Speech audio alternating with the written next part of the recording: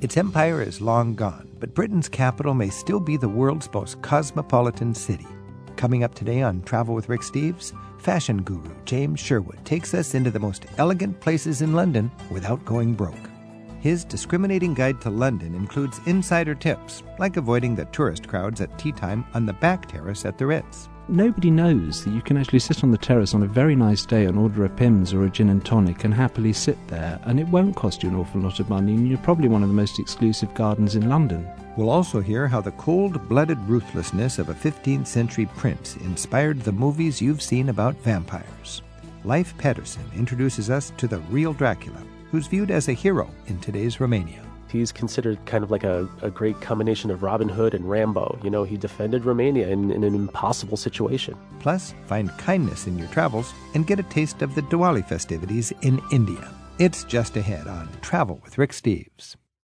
You'll feel like you've been invited to a marvelous party when you follow James Sherwood's witty guidebook to the most storied restaurants, hotels, and specialty shops in London. The English fashion critic and style guru joins us in a bit to tell us about his new Discriminating Guide to London. And we'll hear from listeners with stories of simple acts of kindness that made a memorable difference in their travels. As a writer based in Romania for Lonely Planet, Leif Pettersson has ventured into the rural outposts of Transylvania and Wallachia. That's where Prince Vlad Dracula ruled in the 15th century. And it's where Leif was surprised to learn that the inspiration for Bram Stoker's infamous character is actually regarded as a national hero.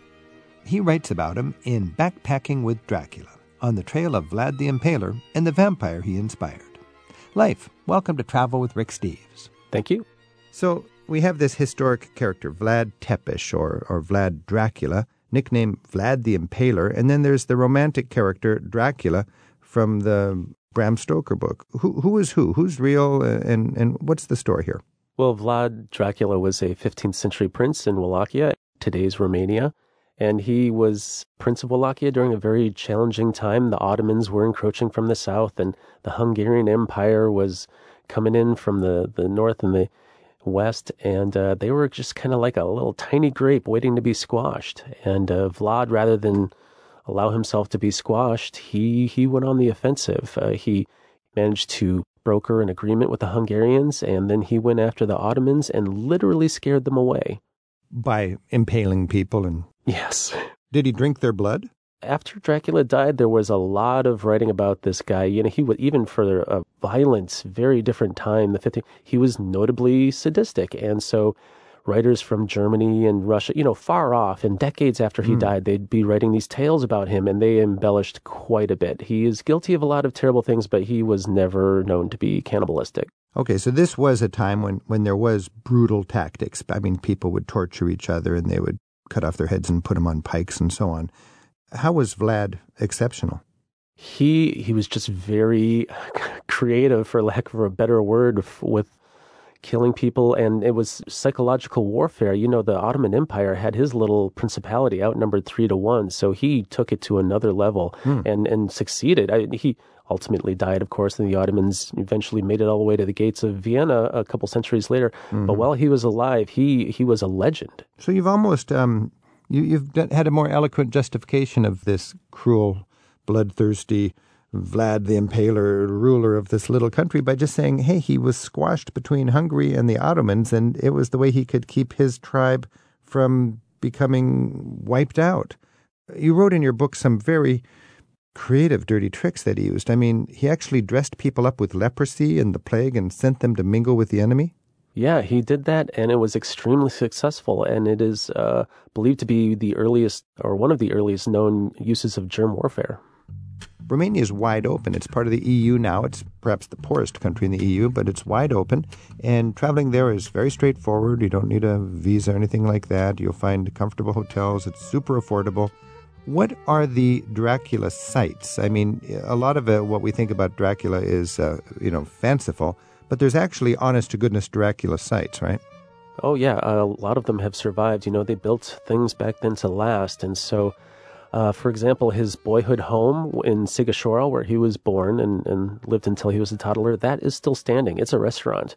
And the princely court at Târgoviște, where Vlad and his father and his grandfather That's where their princely court was, and it was a formidable fortress and castle at the time, and large portions of those ruins are still standing. And of course, then there's Dracula's castle, the real Dracula's castle, up in the mountains, right at the border where Wallachia connects with Transylvania. It was an important pass at the time, and it was strategic. He built a castle there, and ruins of that are still standing. And what's the name of that castle? It's called Poenar. The I at the end is silent. So Poenari, that's Dracula's real castle. And the most popular among tourists of all these sites is Sigashora, which is an amazing little Germanic town nestled in the hills of Transylvania. Bran Castle has the most tourism of any Dracula site. What's with Bran Castle and its association with Vlad the Impaler? Well, as with a lot of things in the 15th century, the details are a little fuzzy, but so there's several different versions of this story, but all of them basically agree that Vlad probably visited there, but didn't spend much time there, and he may have even been briefly imprisoned there. But yes, apart from spending a few nights there, either as a guest or a prisoner, that was the beginning and end of his association with Bran Castle. But wouldn't you say of all the money spent on Dracula tourism, maybe half of it is spent at Bran Castle? Oh, certainly. It is, on its own is an incredible attraction. And because of that, certain people kind of maybe overblow the association with Dracula just to squeeze out a few extra tourist dollars, Dracula t-shirts and whatnot. Yeah, it's beautifully situated castle, but the interior really goes back to the 1920s when it was a getaway for Romania's royal family. It's kind of a rustic country retreat, and it's quite an impressive visit just in that regard. But I would say just finding the Romania of Dracula's time would be a good challenge for the travelers without getting too hung up on the scant remains of places that were directly associated with Dracula. Talk about Romania in the 15th century. Where might we go today to get a sense of Romania from that age? Well, that is kind of the rub. The best surviving Dracula sites are not in the most traveled areas. So you're going to have to rent a car.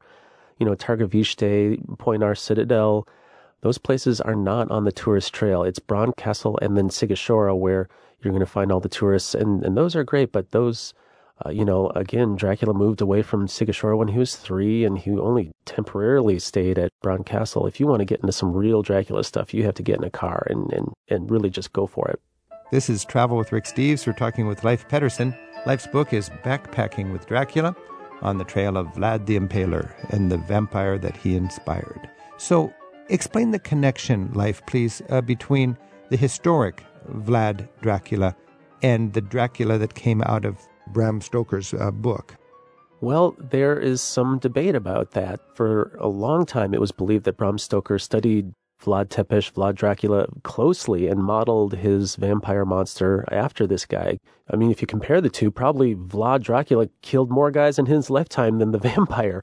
But there's now new evidence that suggests that Bram may not have known so much about Dracula. I mean, obviously, he saw the name and quite happily adapted it. But there's some argument that he just knew a passing amount about the prince and instead based his vampire on previous characteristics of vampires. Vampire storytelling at the time was very popular. So Bram Stoker was just kind of dredging through different legends and scary stories from that region in the Middle Ages and not necessarily based on one character. Yeah, there's theories that he built the character of Count Dracula from numerous people that he was hanging out with there in the late 19th century, including his boss. He worked at a theater for 20-something years, and the boss of the theater, who was also the lead actor, was this tall, gangly guy with a hooked nose and thin, gaunt, and it's believed that he may have been the main inspiration just for Dracula's appearance. And how do the Romanians see him today? He is still considered a national hero. There's a TV show called 100 Greatest Romanians, and he's right up there at the top. Despite all his atrocities, he's considered kind of like a great combination of Robin Hood and Rambo. He defended Romania in an impossible situation. What about vampires, just in general? What is the historic basis of all the focus on vampires? The vampire superstition that in all of Eastern Europe, that goes way, way back. There was a time where people believed it was true, and they believed it so much that even the doubters kind of came around, like actual doctors sent from Vienna to investigate stuff going on in Serbia. They went home and reported that vampires were a real thing, and they had to start kind of planning for the inevitable vampire horde. And then, of course, storytellers picked that up right away and began not only just writing about it to make a buck, but kind of embellishing and building on it. Garlic necklaces and this kind of thing, that would all come out of these embellishments of these legends? Yeah, that, and a lot of it was based on existing superstitions. What is now Romania and Bulgaria, Serbia, all that. They believed vampires were real, and they were successful in convincing actual doctors at the time that it was a thing. So it's interesting that we're taking a historic character who, because of circumstances, had to be very vicious and bloody in order to survive between the Hungarians and the Ottomans in the 1400s. And then you've got these legends of vampires, and you have other scare stories from just rattling around. And then you've got a Victorian novelist that weaves it all together. And it really struck a chord with the public. And today, probably half the tourism going to Romania is looking for the Trail of Dracula. Yeah, it's a bit of a sore spot for the Romanians because, having one's entire country associated with a fictional character written by a guy who never stepped foot in the country, they're a little salty about that. It would be like if everyone associated England with the Spice Girls. That's a very good analogy. Like the beginning and end of your impression in England. Oh, that's where the Spice Girl. Okay, and then you knew nothing else about it. That's how Romania feels with the Dracula situation. All right. Well, then, if there's a reason to go to Romania other than following the little scant track of this vampire Dracula, which is all fictitious, tell us why we should go to Romania. Well, I would recommend that you follow the trail of the real Vlad Dracula, Vlad the Impaler. He was a character, just put it lightly. But Romania is arguably the biggest bang for your buck right now in Europe, and they have so much that unfortunately the tourism ministry hasn't done a very good job of really marketing it well. But Romania is probably, and I've been all over Europe, it's probably the most serendipitous, just spontaneous place to travel. Things, especially if you're in a car on your own, you come across all these strange and wonderful things, especially in the small villages. And then when you interact with these folks, they are very happy to just chit-chat with you and talk, and they'll bring you into their homes and feed you their homemade plum brandy and whatever they happen to have on the stove. There's always something cooking, and they send you off, and it's just they wanted to hang out with you for a while. That's it. Leif, thanks for sharing with us a better understanding of Dracula and of his home country, Romania. And thanks for your book, Backpacking with Dracula, and happy travels. Thank you for having me. You'll find a link to Leif Pettersson's book and travel blog in this week's show details in the radio section of ricksteves.com. In a minute, we'll get a personally vetted guide to the finer things in London. And later, listeners tell us of the kindness they've encountered in their travels at 877-333-RICK. Hey, Dracula. Hey, Dracula. How may I help you?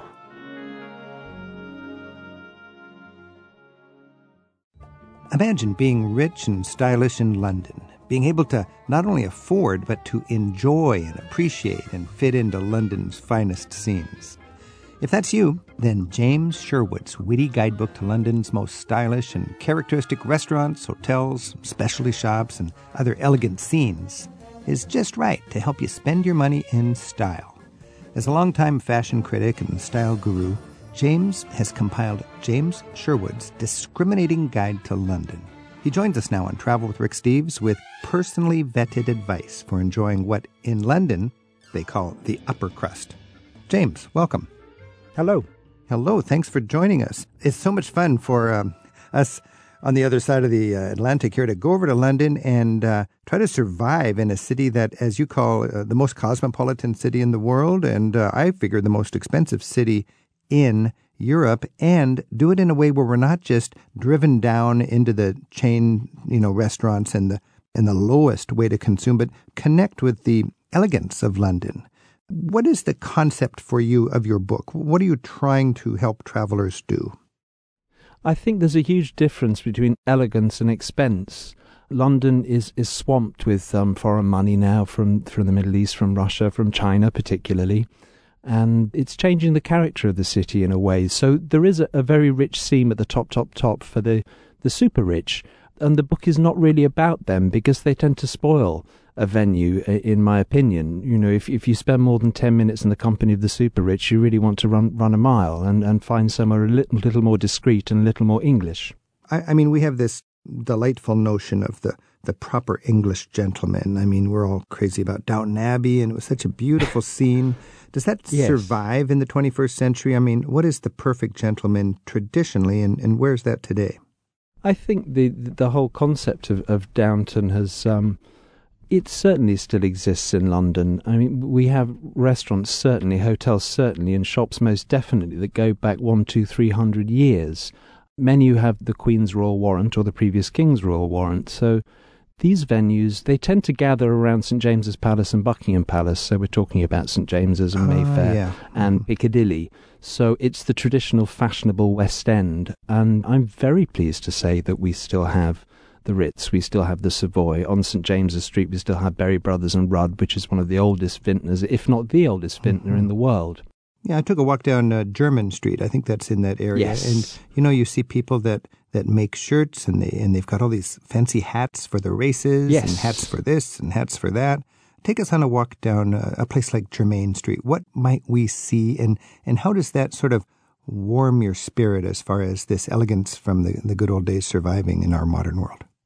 I think Jermyn Street to me is one of the most exciting and one of the most romantic streets in London in a way. If you're walking from St James's Street, you'll come across Turnbull and Asser, the royal shirt maker to Prince Charles, on the right. That was founded in 1885, and it's essentially still making what it made in 1885, bespoke shirts and bow ties. Gentlemen's requisites, you call it, so everything but the suit. Let's talk about gentlemen's requisites, because we look at the windows and we see sock garters and starched wing collars and stiff bib-fronted evening shirts. Take us through the wardrobe there. I suppose it's wonderful that still exists because there is still a market for it. For example, Royal Ascot Week and in the Royal Enclosure, you are expected to wear morning tails, which, you know, gentlemen would have been wearing in the late 19th century. It hasn't changed at all, including the stiff stud collars. They're really for the grown-ups, I suppose. You don't see many of the younger men wearing them now. It's probably too much of a faff. But Jermyn Street still maintains a standard, I think, that has existed for an awful long time. And also that area of London was known as a bachelor quarter from the era of Charles II. So we're going back to 1666, the Great Fire, when everything moved. The mercantile class moved from the city into the West End. And that was really the birth of luxury in the West End. So it's not unusual to find a shop that's been going father to son since the 19th century, but you're saying the tenor of that neighborhood goes back even 4 centuries. Absolutely, it does. It can go even further. I wrote a book called Royal St James's, which was called 5 Centuries of Royal Style, and it went back to St James's Palace, which was built by Henry VIII for Anne Boleyn in 1530-31. She lost her head before she moved in, unfortunately. Back on this, it could be a number of streets, and you talk about the exceptional streets in your book. You have a delightful part of your book with Savile Row and Lamb's Conduit Street. Lamb's Conduit Street, yes. And Burlington Arcade. I love the... By the way, let's talk about arcades, because that takes me back to a day long before shopping malls. Well, I believe Burlington Arcade was the first covered shopping arcade. It was built in, I think it was 1819, and it was the Earl of Burlington lived next door in Burlington House, and the peasants used to throw their oyster shells over his wall, and he didn't like it, so he and the Countess decided to build a covered shopping street, and this is Burlington Arcade. Still exists today and still is beautiful. So if we find ourselves on one of these exceptional streets that you write about, you might find a shop that features just hats, and you step into this shop, and if the proprietor has the moment to explain things to you, there's a hat for every occasion. What hats might somebody need if they're going to be proper in London? Well, you tend to only wear a straw boater at Henley, the Henley Royal Regatta. It looks quite eccentric and costumey to wear such a thing anywhere else. A top hat, a silk top hat for Royal Ascot, black silk top hat is appropriate. But the Panama hats really, I think, are for the modern gentleman, especially the gentleman who travels, all the continents and all the climates. I mean, that's possibly the most important. But for the young, you see the trilbies and the flat caps. You mentioned with a little bit of concern that the younger generation, maybe they're not doing this or maybe they're not doing that. Is it just time for them to to sow their oats and get the craziness out of their system and settle down and become proper upper crust English gentlemen? Or do you think there is an actual generational change that's going to rewire the whole upper end situation? What I think is amusing, that it's probably my generation, and I'm in my 40s now, who rejected a lot of the formal dress and the Savile Row suit, and it's those chaps that you see wearing jeans and high-top trainers and T-shirts and probably dressing like children's television presenters when they shouldn't do. And you find the young generation react against their parents. They probably want to dress like their grandparents, in which case, we should have a wonderful time for young men wanting to dress like English gentlemen again. And as you said, Downton Abbey's had a huge effect. James Sherwood's Discriminating Guide to London is a fun read, even if you're not planning a trip to Britain anytime soon. It's like having a confidant who knows the story behind nearly every well-appointed shop window in the city. James also writes a diary he calls Letters from Bloomsbury Square at james-sherwood.com. He's our guide to the elegance of London right now on Travel with Rick Steves. James, I referred earlier to the upper crust. Do you know the derivation of that phrase? Of the upper crust? I don't, I'm afraid. You'll have to enlighten me. So this is a little tour guide thing, but there was something about in the Middle Ages when they were cooking up something, the elegant people always got the upper crust, and then the peasants got what was on the bottom of the pan. Yes, the plus ça change, I suppose. But today the theme of your book is you don't need to be filthy rich to connect with this often parallel world. If you think about enjoying the Ritz but being able to afford it, what is your advice? There must be some ways where you can do something other than look through the window at this upper crust of London. Well, there certainly is. My tip for the Ritz is not to go to tea, because it's become quite a tourist attraction, and the Ritz is now serving tea from 11 a.m. to about 7:30, 8 o'clock in the evening, which is ludicrous, really, considering tea is really between 3 and 5 o'clock. So if you're dressed correctly, I would walk straight through the hotel and out onto the terrace, which looks out onto Green Park, and nobody knows that you can actually sit on the terrace on a very nice day and order a Pimm's or a gin and tonic and happily sit there, and it won't cost you an awful lot of money, and you're probably one of the most exclusive gardens in London. You can do that anywhere in your travels, and that's one thing I found is you just dress up the best you can, walk straight into the place like you own it, and sit down at the bar or go into the terrace in the back. I was just in Venice, and I stepped out on the backyard of a fancy hotel that I would never afford to stay in, but I could sit there and have a drink and enjoy the best view in the city, as if I'm waiting for George Clooney's wedding. And I think you're very welcome as well when you do that, because most people are terrified of just walking through the door at a hotel like the Ritz or Claridge's or the Savoy. So I suppose you get points for even having the guts to walk into these hotels. That's for sure. And there are also restaurants that seem out of reach that actually have lunch specials and pre-theater specials that actually are quite accessible. You certainly do your homework online before you risk it, in a way. But if you went to Helen Darroze or the Connaught's one of the most beautiful old hotels on Carlos Place, just off Mount Street in Mayfair.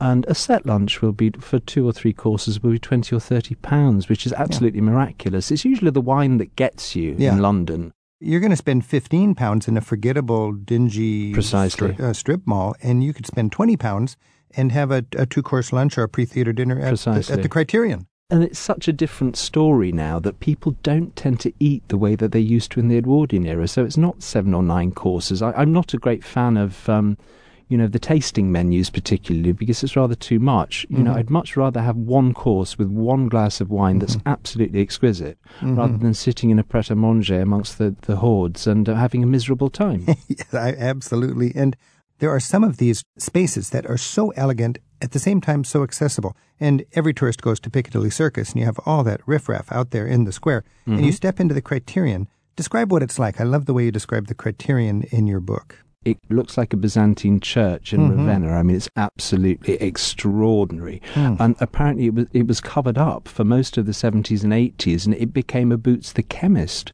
So it wasn't until a new owner came in and pulled down various sort of false walls, and they found these Byzantine mosaics. And it really is, it's Art Nouveau to me. It's sort of very high Art Nouveau. And if you like Gustav Klimt, the painter, you've got the picture, really. It looks like you're dining in a Gustav Klimt. It's exquisite. This is Travel with Rick Steves. We're talking with James Sherwood, and James's book is The Discriminating Guide to London. James's website is james-sherwood.com. And we're talking about the the perfect gentleman or gentlewoman in London. You mentioned in your book, James, that London is the world's most cosmopolitan city. How is London special and different that way when you think of the great cities around the world? I suppose that's quite a boast, isn't it, to say it's the most cosmopolitan city in the world. It was intended to be ever so slightly controversial. I suppose what I mean is that it was cosmopolitan before any other city in the world. It was developed before any other important city today in the world, probably with the exception of Beijing. And has held, I think, that attraction with the global, not just the elite. I don't think everybody comes to London if they can. Possibly everybody wants to see London once in their lives. You were talking about things changing. There is clearly a nouveau riche, and there's a lot of Gulf oil magnates and so on, and half of London seems to be owned by people who used to be part of the empire, and now they've sort of come home to buy up the capital. How do you see things changing in London? I suppose it's complimentary that the Sultan of Oman or Qatar wants to invest in London. That's a compliment in itself. But at the same token, it is slightly spoiling certain areas. For example, Knightsbridge used to be very old England, I suppose. It was Mary Poppins to me when you walk around Eaton Square and Eaton Place. It used to be very charming. Now it's empty because these properties are being bought up by international investors who actually don't live there. They're probably there 1 week of the year, and the rest of the year Knightsbridge belongs to the nannies and the cleaners. No disrespect to nannies and cleaners either. Good for them. I would love to have one of those houses or look after it. But it's extraordinary how particular areas are being colonised now by particular nationalities, and Knightsbridge possibly has suffered the most. You know, you mentioned you list the restaurants in different groupings. I love the way you talk about. What are a couple of your groupings? Well, my favourite is where to eat with amorous intent. So if you're intending to romance a lady or a gentleman, this is where you would take them. For example, there's a restaurant in Soho called Andrew Edmonds that is made for seduction. It's candlelit at night. It's a Georgian house, an 18th century house. The staff are incredibly discreet. It's almost like the Second Wives Club. You always see the people scouting for new husbands in Andrew Edmonds. It's so funny because there must be thousands of restaurants in London, and I list a handful of them in my guidebook. And for years, I've listed Andrew Edmonds in my guidebook. But it's the only restaurant I've ever encountered, James, where I'm at odds with the restaurateur. He doesn't want to be in the book. And he's so, like you said, it's discreet. And I write it up in a way where it's just, this is really a very, very discreet place. And it's just a special little corner of London. Yes. And those are rare. I would agree. Andrew lives, well, he actually doesn't live upstairs, but he has a private club called the Academy upstairs, and that's his spiritual home. He doesn't have as much to do with the restaurant now. I mean, for my book, I think it was Gordon's Wine Bar at the bottom of Villiers Street, which is just sort of touching Strand and Covent Garden. And they had no interest in talking to me about their business, but that didn't matter because I wasn't really talking to the proprietors of these places because I wasn't after a freebie. Right. Do you list everything, Gordon's? The restaurants, the hotels. Gordon's I didn't in the end because it's too claustrophobic. It's very claustrophobic. You couldn't go in there dressed up. I mean, you're lucky to find a little corner of a table, but that's like sipping wine with Charles Dickens in somebody's amazing cellar. I mean, it's... Yes, it's very Bill Sikes and Nancy. That's Gordon's. Better, Bill Sikes, and it's not. And when you used to be able to smoke indoors, it was absolutely unbearable. I mean, you couldn't see your hand in front of your face for a start. Gordon's Wine Bar, that's one of the most atmospheric cellars for wine tasting, and they really are good with their wine. And, as you mentioned, Andrew Edmonds, where to eat with amorous intent. Now, a dying fashion, I think, is the Sunday roast. And you talked about Simpsons on the Strand. I used to love that for a Sunday roast. Talk just a bit about Simpsons and the Sunday roast. Well, Simpsons belongs to the Savoy. It was opened by Richard D'Oyley Carte of opera fame, of Gilbert and Sullivan opera fame. It was also the home of chess, of all things. So there's a carving trolley had its birth, really, at Simpsons because it was on casters. It was quiet, so it didn't disturb the chess players. And you still have booths to one side of the main dining room, which were for playing chess. That was the point. Now it's more tourists than MPs. It used to be a lot of members of the House of Lords. It was very old-fashioned. It still is. It's got a slight whiff of cabbage about it now. And That's such a good description. You're right. It needs some love. And I do think that, these sort of heritage restaurants can't sit still and rest on their laurels. No. I think they, especially if they want to attract the Londoners again, I think, it's unacceptable actually to smell of cabbage and not have air conditioning.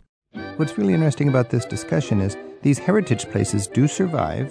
They survive, in some cases, with the help of tourism, and that's just reality.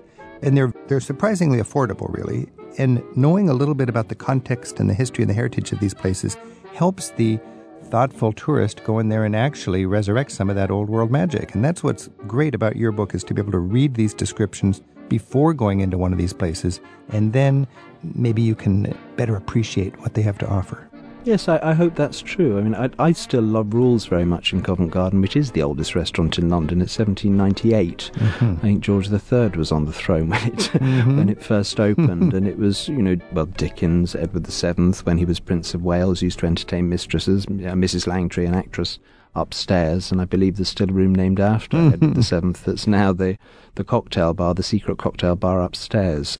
Rules does to me feel as though it's still operating a sort of Edwardian level of service. Is it a value for the food, would you say?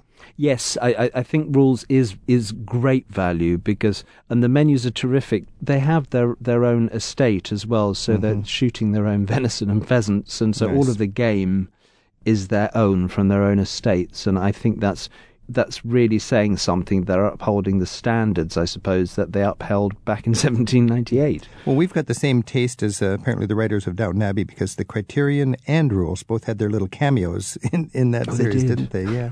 Yes, they did. James Sherwood, Discriminating Guide to London. Thanks so much. Thank you. We'll get a quick look at the Diwali Festival of Lights in India after we check in with listeners next at 877-333-RICK. Tell us about the kindness you've encountered in your overseas travels and the strangers you met who brightened your way. It's Travel with Rick Steves.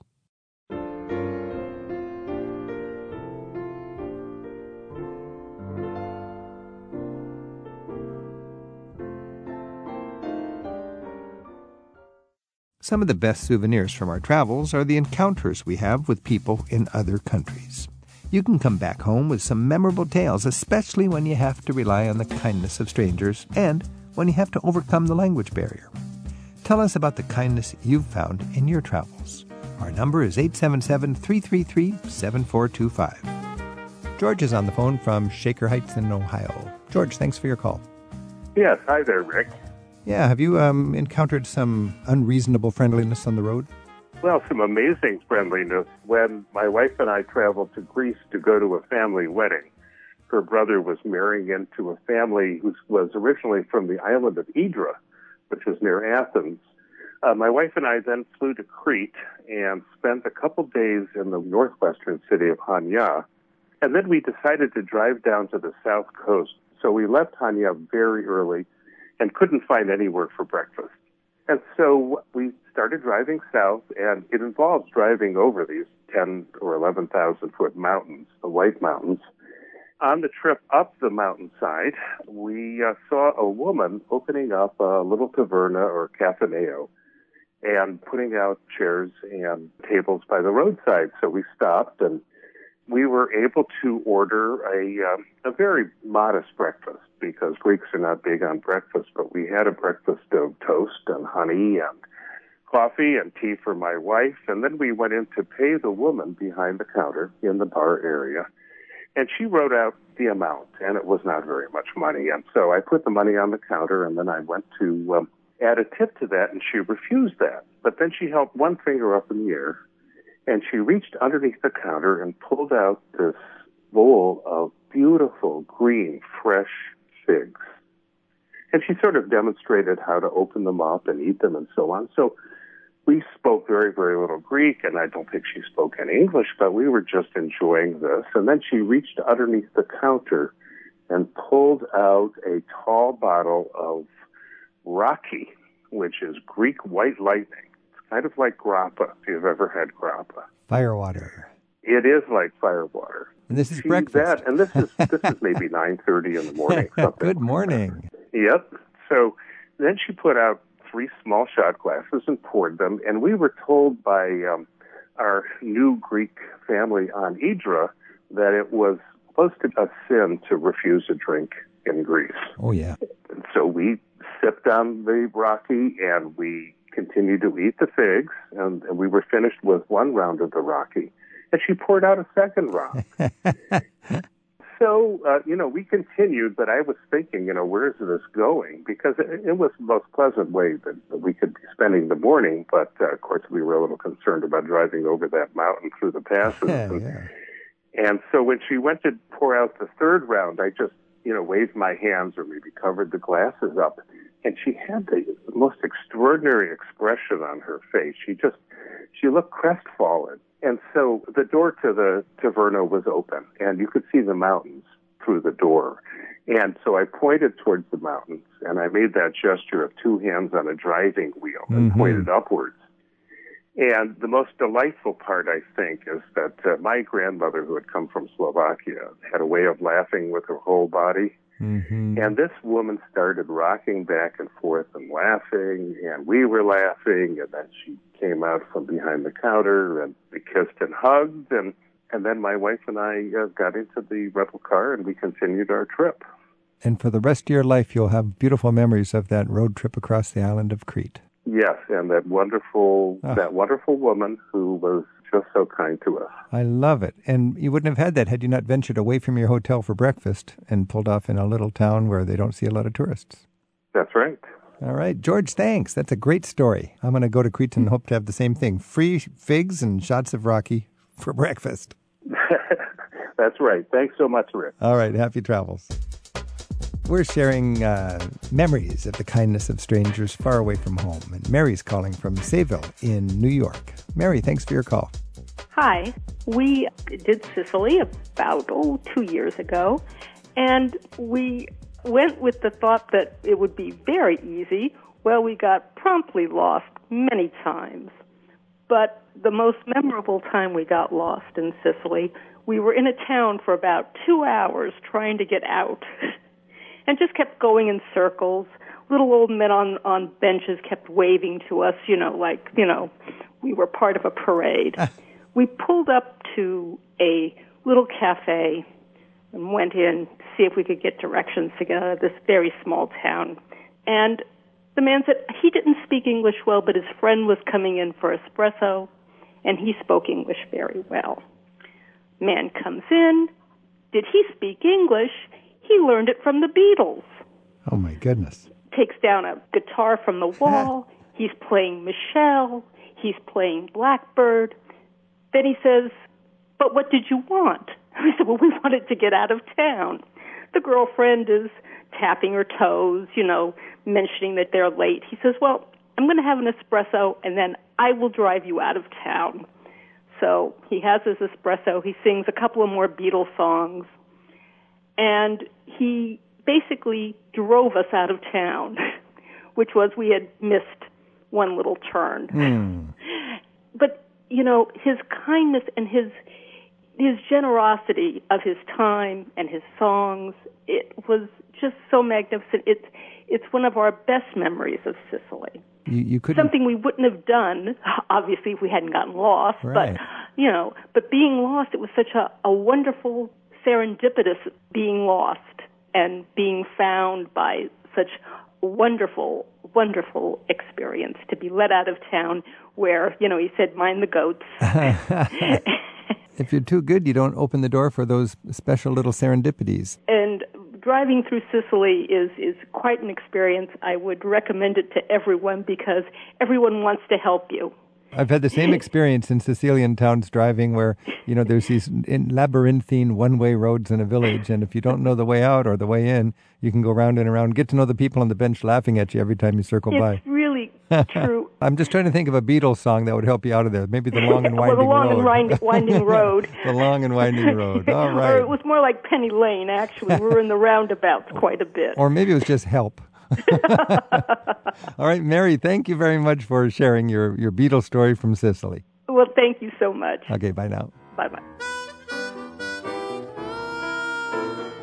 Shelley's calling in from Yarmouth in Nova Scotia. Shelley, thanks for your call.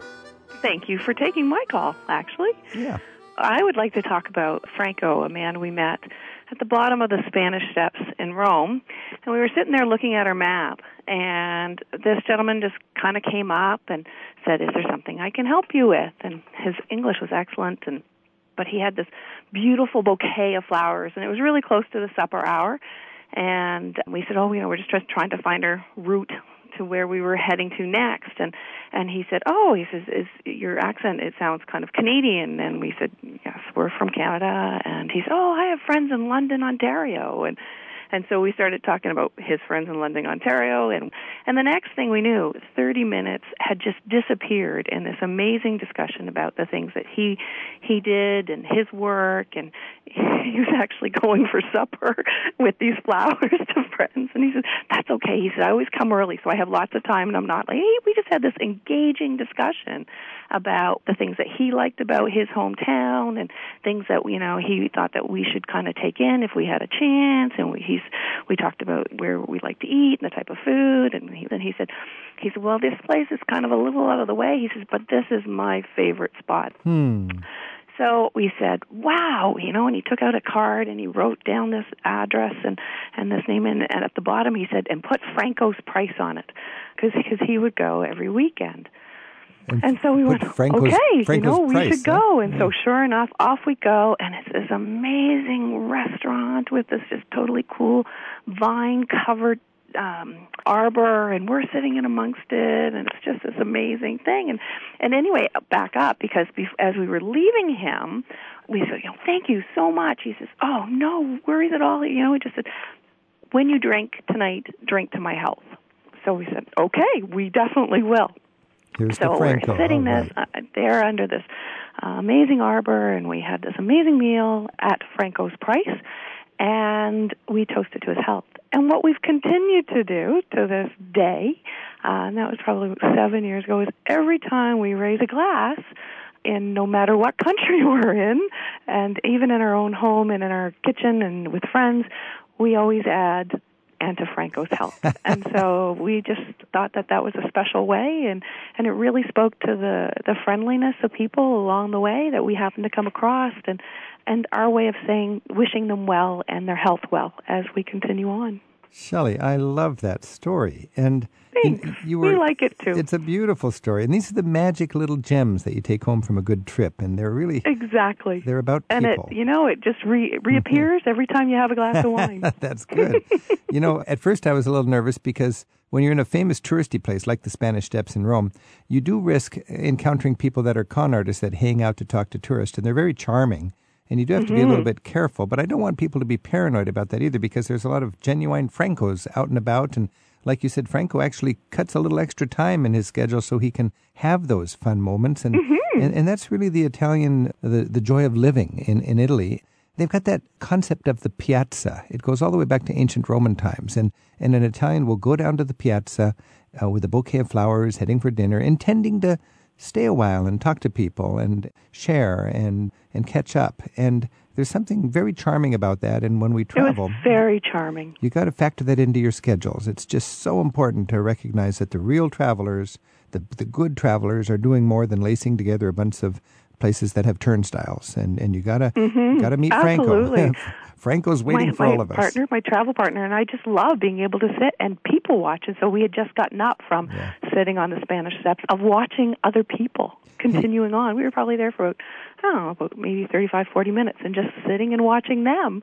And in turn, we benefited from one of those people coming up and saying, "Can I help you?" Right? Yeah. And then engaging in that very kind of basic human spirit of giving back to each other. That's built into in many cultures, but we're just talking Italy right now. And one thing I've noticed, and I've kind of been tuned into that just in the last year or two, some of the finest squares in these towns are filled with market stalls in the morning, and they're just kind of empty in the afternoon. And early in the evening, the outdoor bars just open up their tables, and the retired people and the lovers and the students and the people walking their dog just come by, and they have their aperitivo time, and it's the spritz culture. And if you buy a drink, you'll find people are there to be social, and especially a traveler who wants to take time, drink the local drink, be out on the local square, and connect with local people. You can find your Franco, but you got to take the initiative and open the door to that. They're not going to come into your hotel. You got to go down to the piazza. Absolutely. And spend $5 for a spritz and be part of the scene. And I think you said it really nicely, too, in terms of, sometimes there are people there who may want to take advantage of you because on a subsequent trip, we actually had that happen on those same steps. And you don't want that to jade your experience of allowing yourself to be open to those truly genuine opportunities to connect with people. So important. So important. It's very important. All right, Shelley, thanks for sharing your experience with the kindness of strangers, and I'll remember Franco too. Thank you. Bye-bye. We're getting your stories of kindness you've encountered in your travels at 877-333-RICK.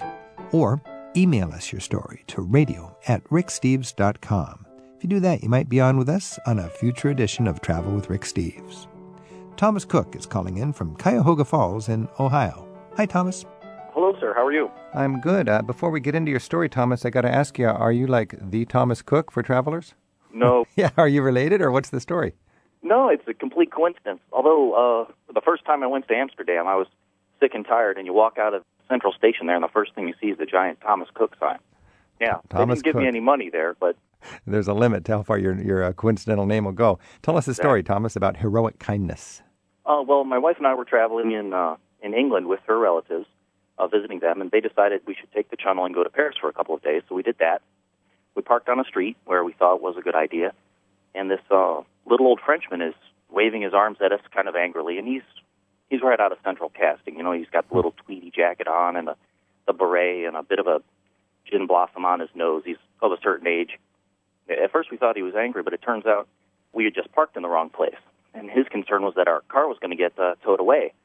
So this guy, he could have just walked away, but he went out of his way to help us, and then he gave us directions to a place we could park and a place we could eat, and, oh, it's so wonderful to have you here, and the whole 9 yards, which goes against all the terrible stereotypes of Frenchmen. Oh, yeah.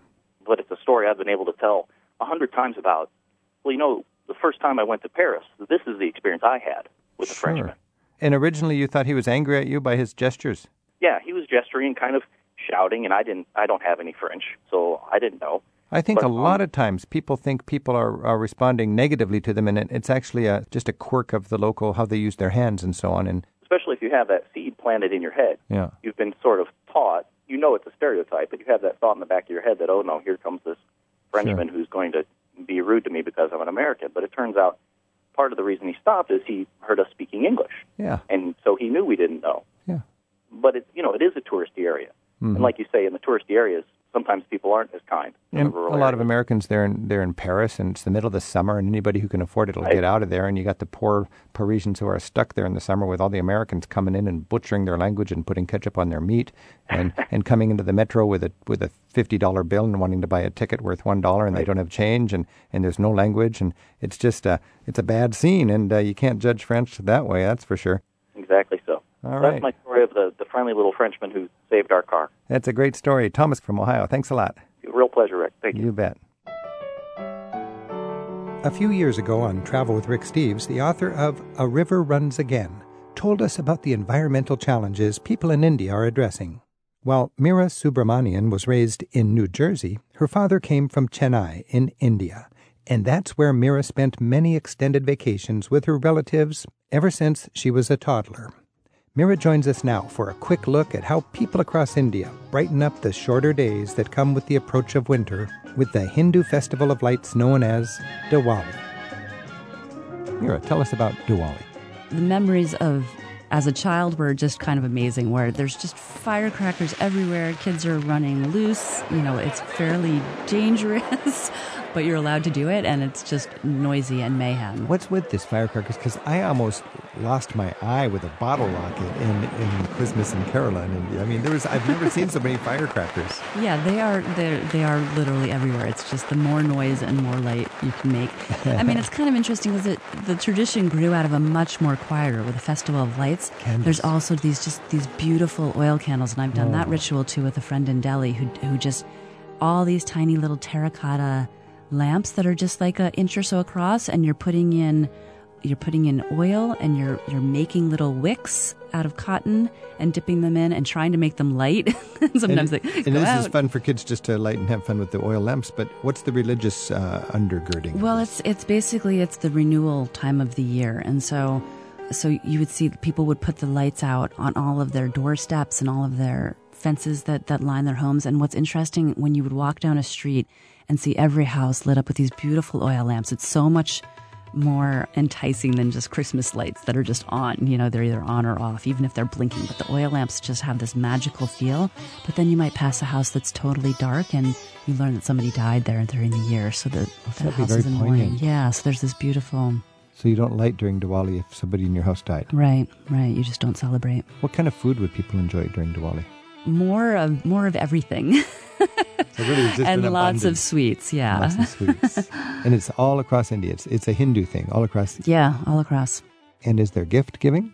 There's always there's a specific ritual about cleaning your body. It's really about purification going into this new stage. And so you wear a new outfit that you've never worn before, and you wash your body. And in the morning, first thing, all those things happen in the early morning with actual religious rituals, and then the mayhem begins.